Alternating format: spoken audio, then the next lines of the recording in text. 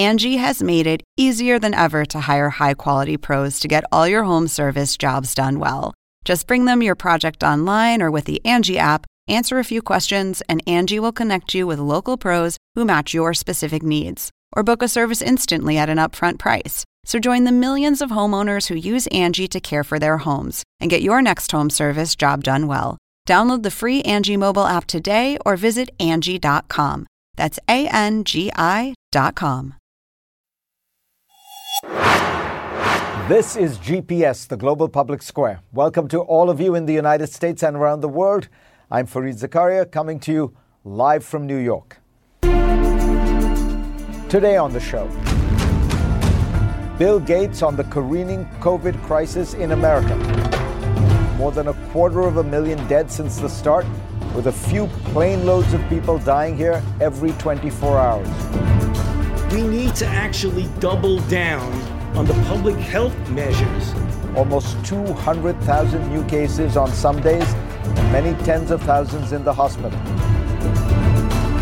Now Thanksgiving gatherings threaten to add serious fuel to this raging wildfire.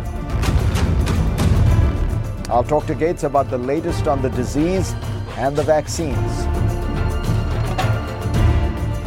Also, Iran, Iraq, Afghanistan, China, Israel, Yemen. A Trump official says the intent is to set so many foreign policy fires the Biden administration won't be able to put them out. How will America recover on the world stage?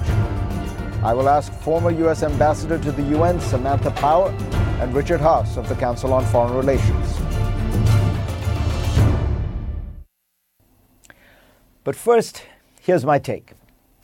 The first time I met Barack Obama, he struck me as different from any other politician I had met. He was smart, well-read, affable, and energetic, but that isn't what made him stand out. It was the way he asked questions. Most politicians ask a question to answer it themselves. After giving you a brief opportunity to respond, they jump in. Well, here's what I think, and proceed to deliver some packaged piece of wisdom that they've doubtless recited dozens of times.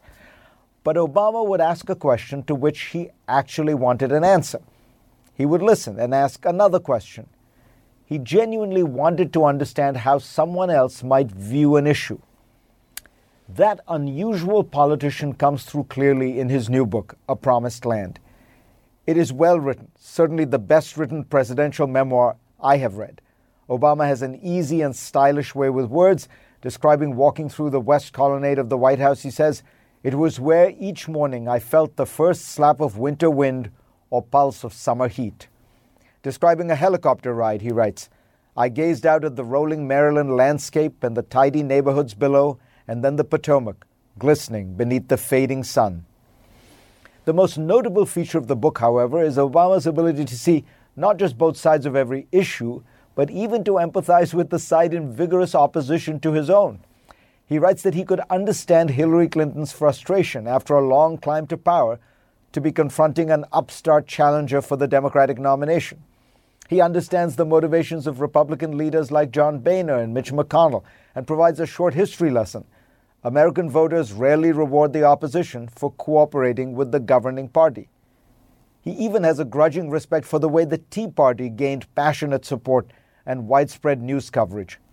This quality of fair-mindedness is admirable in anyone, especially one who has risen to the top of a cutthroat profession like politics, and it did give Obama considerable advantages in both domestic and foreign policy. He could see the world with different people's eyes, which broadened his horizons and made him a better negotiator. But his memoir does have one gap, a lacuna in his vision both as president and as a writer. He devotes little time in the book to the central political dynamic in his years in office, the rise of an enraged, utterly obstructionist, Manichaean opposition to his presidency and to himself personally, that ultimately culminated in the election of Donald Trump. A reminder, Barack Obama was a moderate Democrat, conservative in temperament, he acknowledges, and governed as one. For his key economic advisors, he chose Tim Geithner and Larry Summers, widely seen as two of the most centrist, market-friendly experts of the party.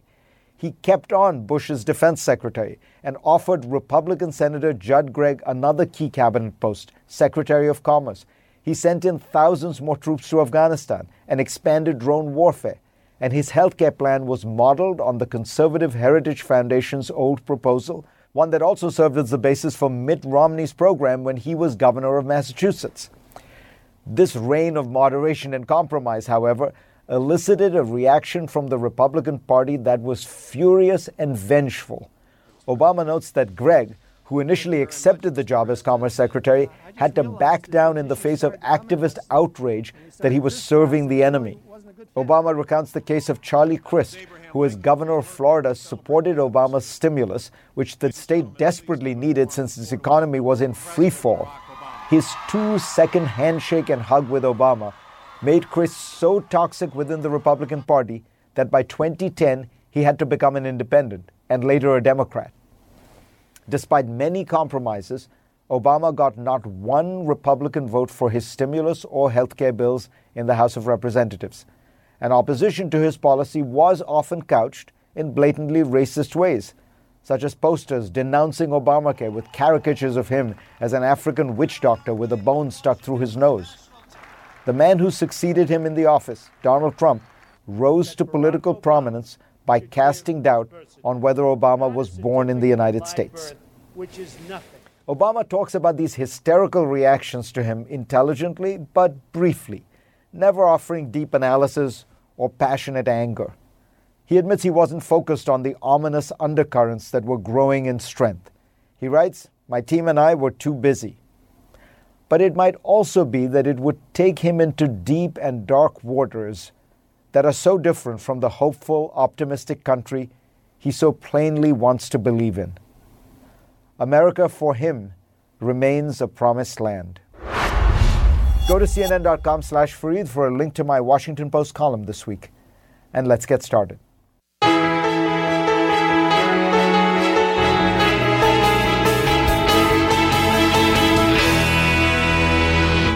Let's get right to it with Bill Gates. He was, of course, the co-founder of Microsoft. He is now the co-chair of the Bill and Melinda Gates Foundation.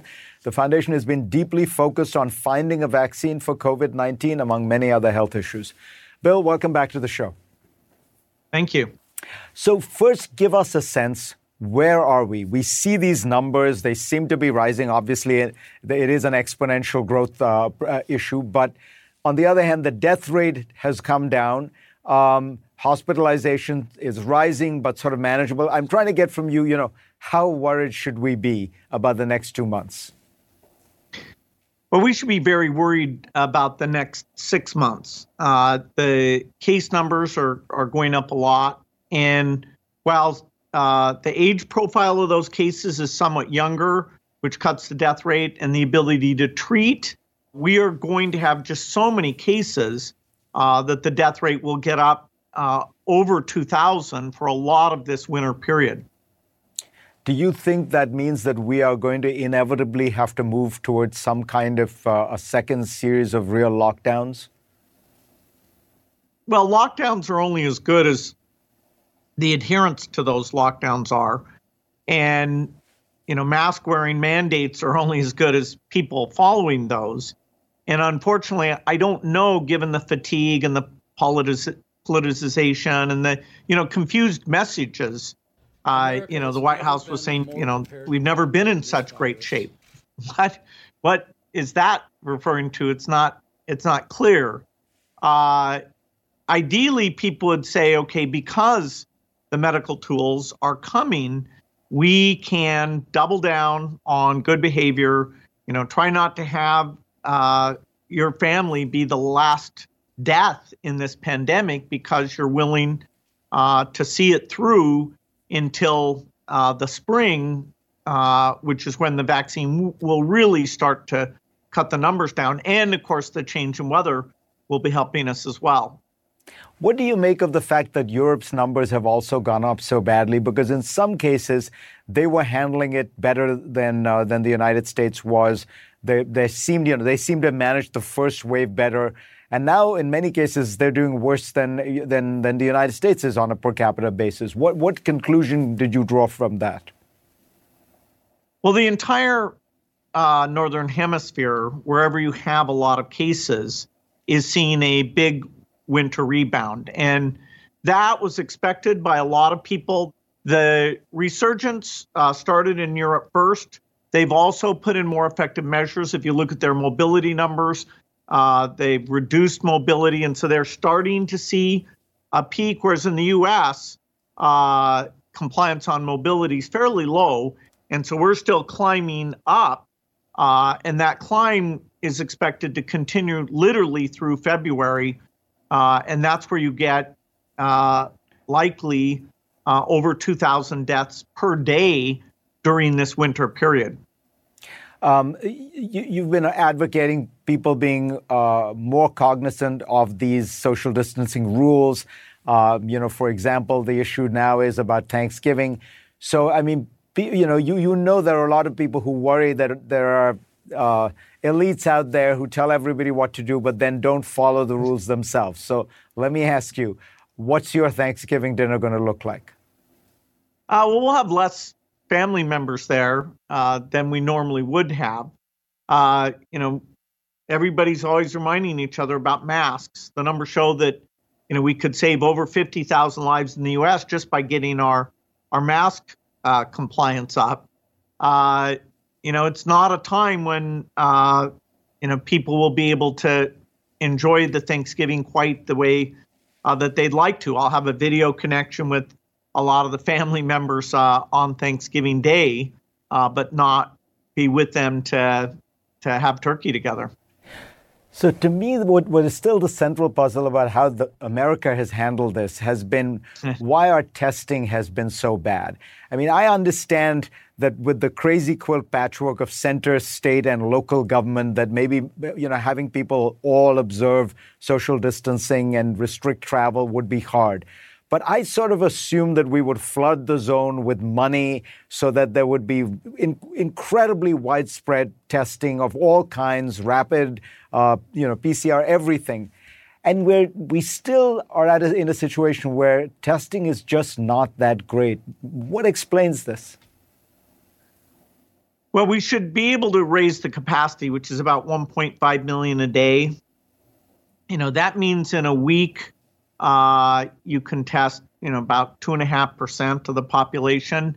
If you're getting the results back within 24 hours and you're testing the right people, that is, people who are symptomatic or people who are contacts of those people, and making sure it's not just wealthy people able to access repeated testing, then you can start to cut off some infection chains. But the contact tracing effort was not managed at the federal level.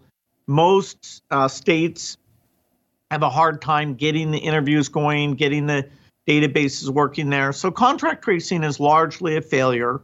And now we're getting up to a level of numbers where even if it was well managed, it would be very, very difficult. There are new test capacities coming along in almost every category. Some of them you have to be careful, like the strip test, which is good, but it doesn't catch the early cases like the PCR test. And so people are going to be a little confused about when to use which test. We do think in the first quarter we can more than double the number of tests out there. And then we'll have a new administration that will make sure you're getting the results back very quickly. They'll avoid reimbursing for these out-of-date results and figure out how to layer in the new test type. So testing will be helping us more once you have a federal set of policies. Stay with us. Next on GPS, from the problems to the solutions. Bill Gates on the vaccines that have been highly publicized and some of the medicines that have not. And we are back with Bill Gates talking about the pandemic.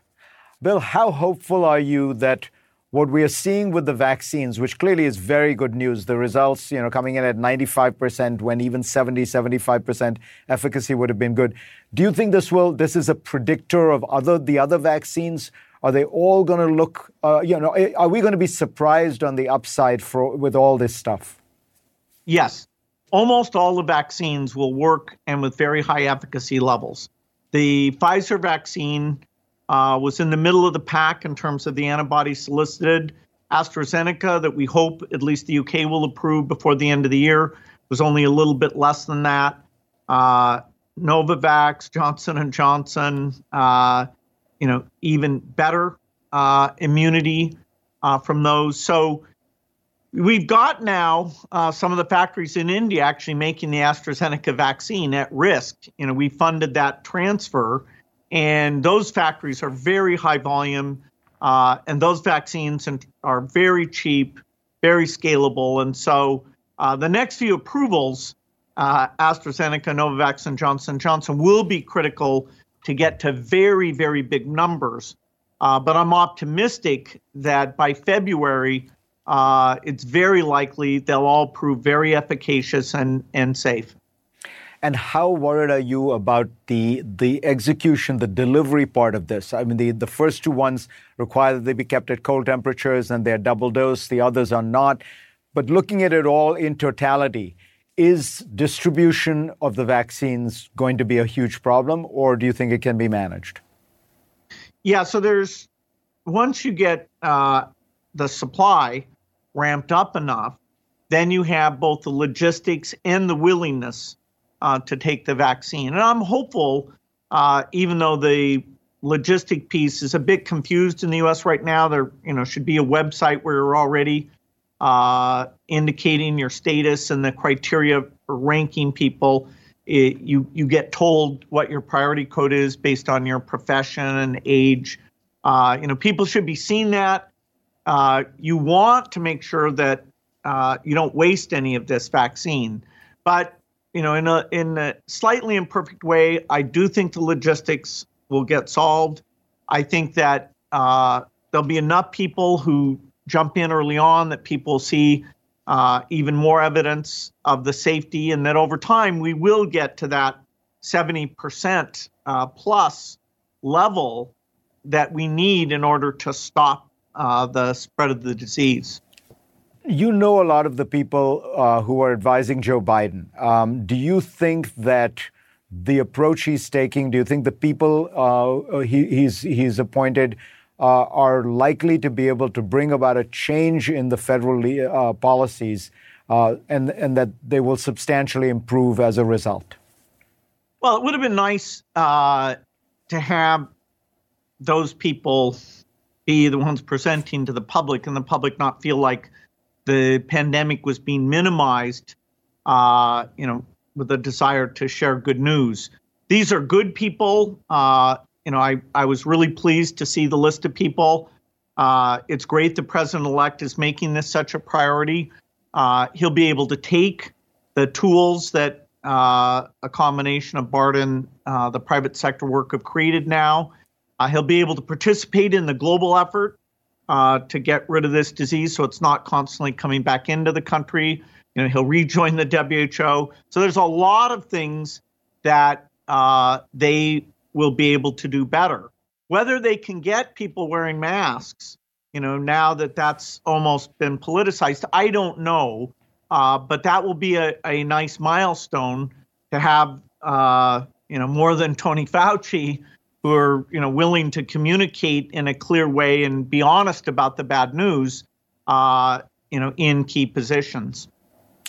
Before we get to President Biden's term, we, of course, still have a ways to go. And I got to ask you this, Bill. I know you don't like to talk about politics, but a lot of people listen to you. And as a citizen, are you worried about what is going on right now with, a situation where the president seems determined not to concede the election? I was always told people didn't like sore losers, and there's a lot at stake in terms of how well our democracy allows peaceful transition. So I'm hopeful that very quickly the transition efforts are put fully activated. I'm not following the minutia, but it's disappointing that uncertainties being created where there should be none. But you're optimistic that this will be resolved. In other words, how worried are you about where we are now? the idea, is there long-term damage to have people who trust you be told that our electoral system is flawed? I know there's a lot of concern about that, but I think we'll have a smooth transition to the president-elect Biden. You have some experience with conspiracy theories. Do you worry that this conspiracy theory will now this has now been set in motion, the conspiracy about a fraudulent election?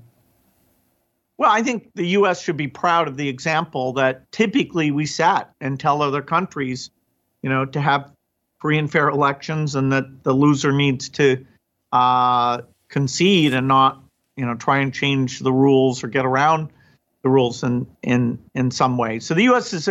is a shining light to other countries. Sometimes we don't live up to that, but most of the time we do. On that note, Bill Gates, always a pleasure and an honor. Thank you.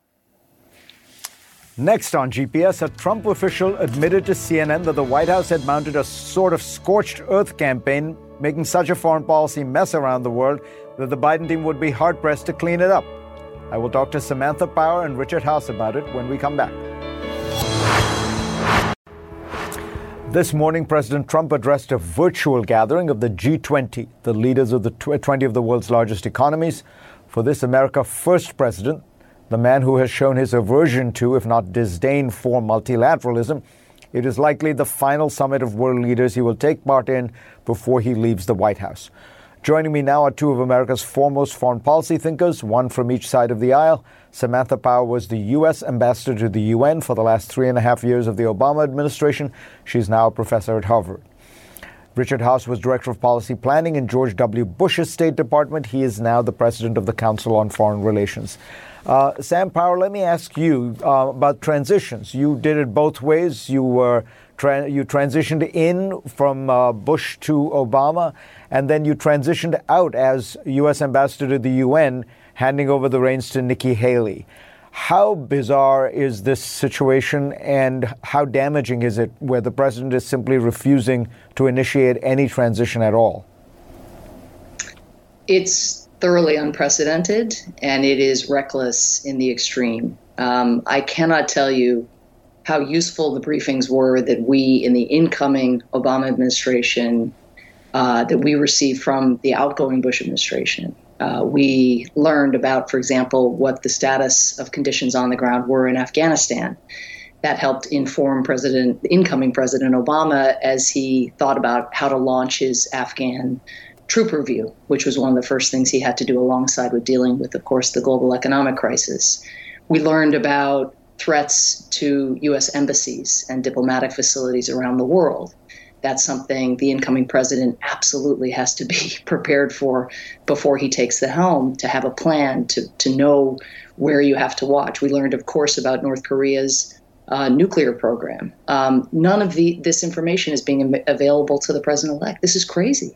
This is in America's interest. It's not about any particular man. It's not about even any particular election.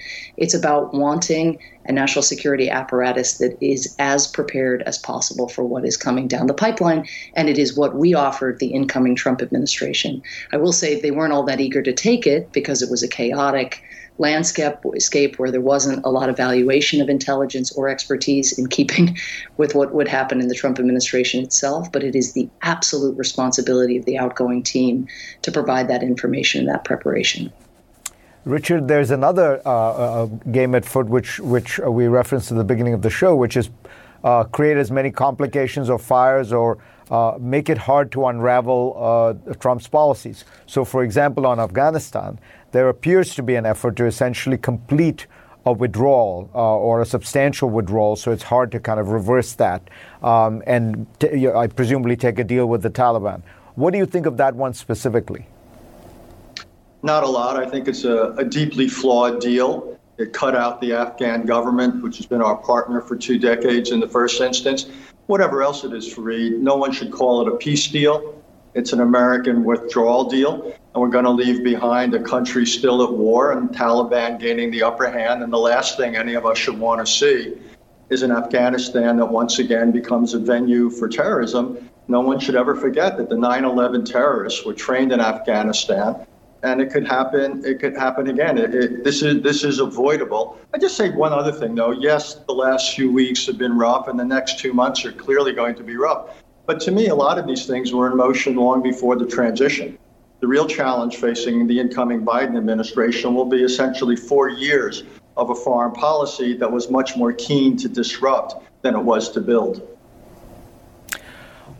On that idea, Sam Power, the idea that Trump has basically just tried to disrupt things, will it be easier for Biden to rebuild them? Because there will be a world out there that is eager to see an America that is re-engaged. Does he have a lot of people out there in Europe, even in Asia, rooting for him, you think? Well, I think you see with the speed with which foreign leaders have recognized President-elect Biden as the winner of the election, not waiting for Trump to exhaust his legal remedies, really leaping to get out there, including leaders who work closely with President Trump, like Prime Minister Johnson in the United Kingdom. So that's both because they see what actually happened in the election, but also there is an eagerness to move on. There is a great fatigue with waking up in the morning to learn about U.S. foreign policy or even U.S. troop posture, even U.S. troop deployments by tweet. To have not had occasion, for example, in the Afghan context you were just talking about with Richard, to not have occasion to brief your allies, your NATO allies who've been with you for that 2 decades on the ground in Afghanistan, to cut and run from Syria when our NATO allies were vulnerable on the ground. There is such exhaustion with this. There is such a despair, really, over the disrespect with which we have treated people who have fought and died with us. So I think there's a deep sigh of relief, but that's just the beginning, right? The key is, how do you sit down together and actually chart a path forward to regain trust, to enhance our collective security? The devil's in the details there, and relief alone doesn't get you very far. It gets you again a chance to build a new framework, to deepen those alliances, to talk about China and how democracies stand together against that backdrop. But a lot of hedging has gone on these last 4 years as other parts of the world, now fear, of course, that someone like President Trump, if not President Trump himself, could get elected again. So that hedging is going to be something that the new administration has to deal with. One place, Richard, that the Prime Minister seems very pleased with Donald Trump is, of course, Israel. Pompeo went to Israel, visited West Bank settlements for the first time. What do you think happens there, and what should Biden do? Well, you're right, Fareed. Bibi Netanyahu might be the one Democratic ally of the United States, Prime Minister of Israel, who's actually going to regret the political transition here in the United States. And this administration has done all sorts of, shall we say, favors for him and his government. I'm just not persuaded it's necessarily a favor for Israel. Israel has thrived as a democratic state and a Jewish state since its birth right after World War II. And prolonged occupation, the failure to create a Palestinian state, seems to me to force Israel sooner rather than later to make a choice between being Jewish or between being democratic. And that really would be a tragic choice. So don't get me wrong, I'm pleased with the normalization between countries like the UAE and Bahrain and Israel. That's a step in the right direction. The Palestinians have been and are a flawed negotiating partner. But to essentially turn a blind eye towards Israeli settlement activity, actually visit a settlement, as Secretary Pompeo just did, essentially sends the not too subtle message that the United States is comfortable with this pattern of Israeli behavior. And again, I think in the long term, it's not in Israel's interest. And it once again puts us, I think, in a rather hypocritical position. We're meant to be a peacemaker, but here we seem to be essentially choosing sides. Stay with us. When we come back, I'm going to ask Richard Haass and Sam Power what to make of America's democracy promotion efforts abroad, the future of relations with China, all that and much more. And we are back with Samantha Power and Richard Haass. Ambassador Power, you have a terrific essay in Foreign Affairs in which you talk about the subtitle of this section that I particularly like is called, or find striking, is America the Incompetent. And what you're talking about is how difficult it is going to be for the United States to lecture others, corral others, when what they are witnessing is a kind of extraordinary display of America's incompetence at being able to handle the pandemic. How deep do you think that problem is? Is that one Biden it seems unlikely he can turn a switch and make people think America is, the city on the hill again? Well, it will take time, of course, to restore the valuation of expertise within government agencies, to recruit people who bring, let's say in the State Department, language expertise and regional expertise, since so many diplomats have fled. Same in the environmental agencies and science-based community within the government. But there's a lot that the commander-in-chief can do. And what I highlight, for example, is what can be done in the realm of global vaccine distribution.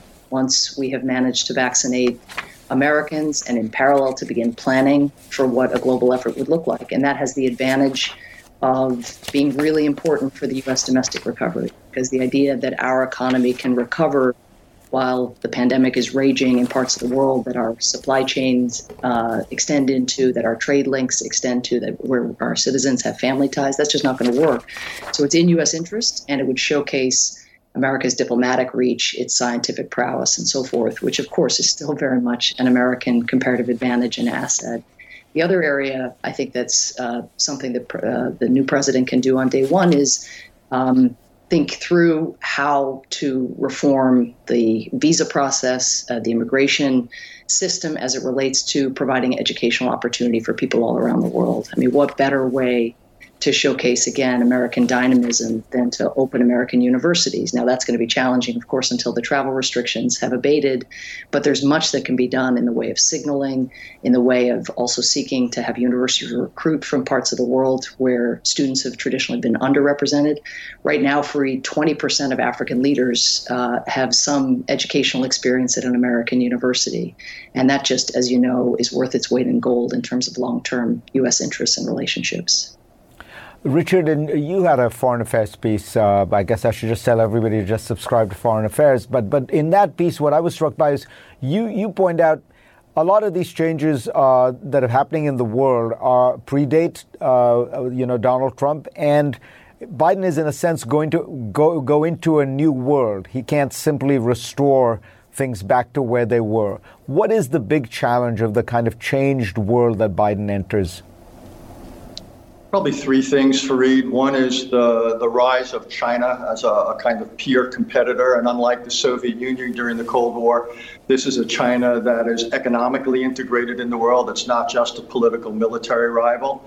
Secondly, and the pandemic is just one example of it, is the emergence of a whole set of global issues, including climate change, proliferation, terrorism, infectious disease, cyberspace, where there's an enormous gap between the arrangements in place and the response, or the adequacy of the response of the world. So simply going back into the World Health Organization or the Paris Climate Accords, while a step in the right direction, in and of itself won't get us that far. And thirdly, and it's tied to COVID, is President-elect Biden, soon to be President Biden, is going to enter the Oval Office at a time this country is as divided and as struck as it has been at any time in our lifetimes, beginning with COVID, but politically divided, racially divided, and so forth. And to persuade Americans that involvement in the world is in their interest is going to be a real challenge on top of the actual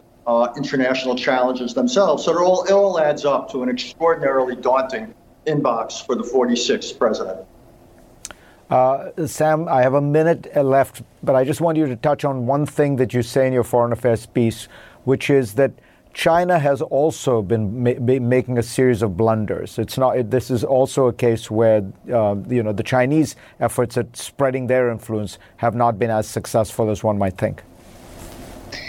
Just to say that there's a real opening, right? China had 4 years to extend its influence in the world.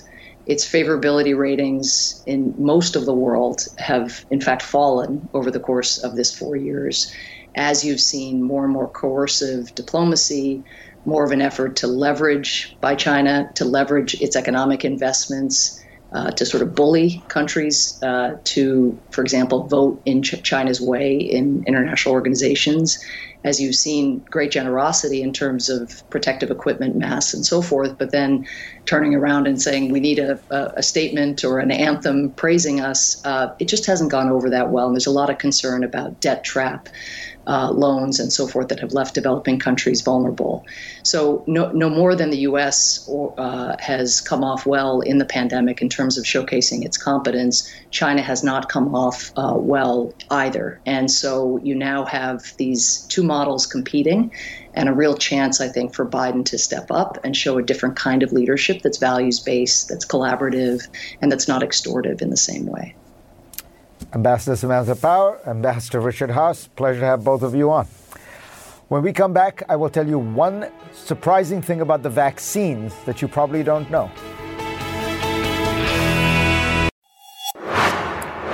My book of the week, as you might have guessed, is Barack Obama's memoir, A Promised Land. Many of you will buy it, so my recommendation is really to read it. He tells the story well, paints the characters sharply, and gives you a keen sense of what he was thinking. One of the handful of political memoirs that will live in history. And now, for the last look. The announcements of the 2 successful COVID vaccine trials were lauded as a light at the end of the tunnel. But they should be celebrated for another reason too: the immigrant achievements they underscore. Take the partnership between the American pharmaceutical giant Pfizer and the German firm BioNTech. The leaders of the two companies first connected over their shared immigrant status. Pfizer's CEO is a Greek immigrant to the U.S., and BioNTech's co-founder came to Germany from Turkey as a child. And Cambridge-based Moderna is finding success with a workforce drawn from America's great melting pot. The CEO is French, the chief technology officer is Spanish, and the chief medical officer is Israeli. And Noubar Afeyan, the co-founder and chairman, was born in Lebanon to Armenian parents. He moved first to Canada, then settled in the U.S. after earning a PhD at MIT. Since then, he's developed over 100 patents and helped found over 40 science and technology startup companies. And while exemplary, Afeyan's success story is hardly unique. A recent congressional report noted that 1/4 of all new businesses in America are founded by immigrants. This is especially true in the tech sector, where more than half of all the startups valued at $1 billion or more were founded by immigrants, according to the National Foundation for American Policy. In Silicon Valley, 6 out of every 10 highly skilled tech workers was actually born abroad, one study on the region's economy found. So, as the pandemic forces us to stay indoors and rely more and more on technology, we are leaning more and more on foreign-born innovation. Whether you order food from DoorDash or Google the nearest testing site, message your co-workers on Slack, or connect with your friends on Zoom, you are using a technology created by an immigrant. It's not just in technology that the pandemic highlighted our reliance on foreign-born workers. Analysis by the Migration Policy Institute found that 38% of home health aides, 29% of physicians, and 23% of pharmacists are immigrants, even though foreign-born workers make up only 17% of the overall workforce. And for farm laborers, graders, or sorters, that number jumps to 55%, according to the USDA. In fact, 70% of immigrants work in occupations that the federal government classified as essential during the pandemic. In the midst of a pandemic that touched every continent of the globe, it is fitting that the extraordinary effort to develop vaccines has also been such a multinational project. It reminds us of the obvious truth: the best way to fight a global disease is through a global effort. Thanks to all of you for being part of my program this week. I will see you next week. Now streaming exclusively on Max, a new CNN flash doc about the album that has Nashville talking, Call Me Country. Beyoncé and Nashville's Renaissance. Watch it at max.com/callmecountry. Max subscription required.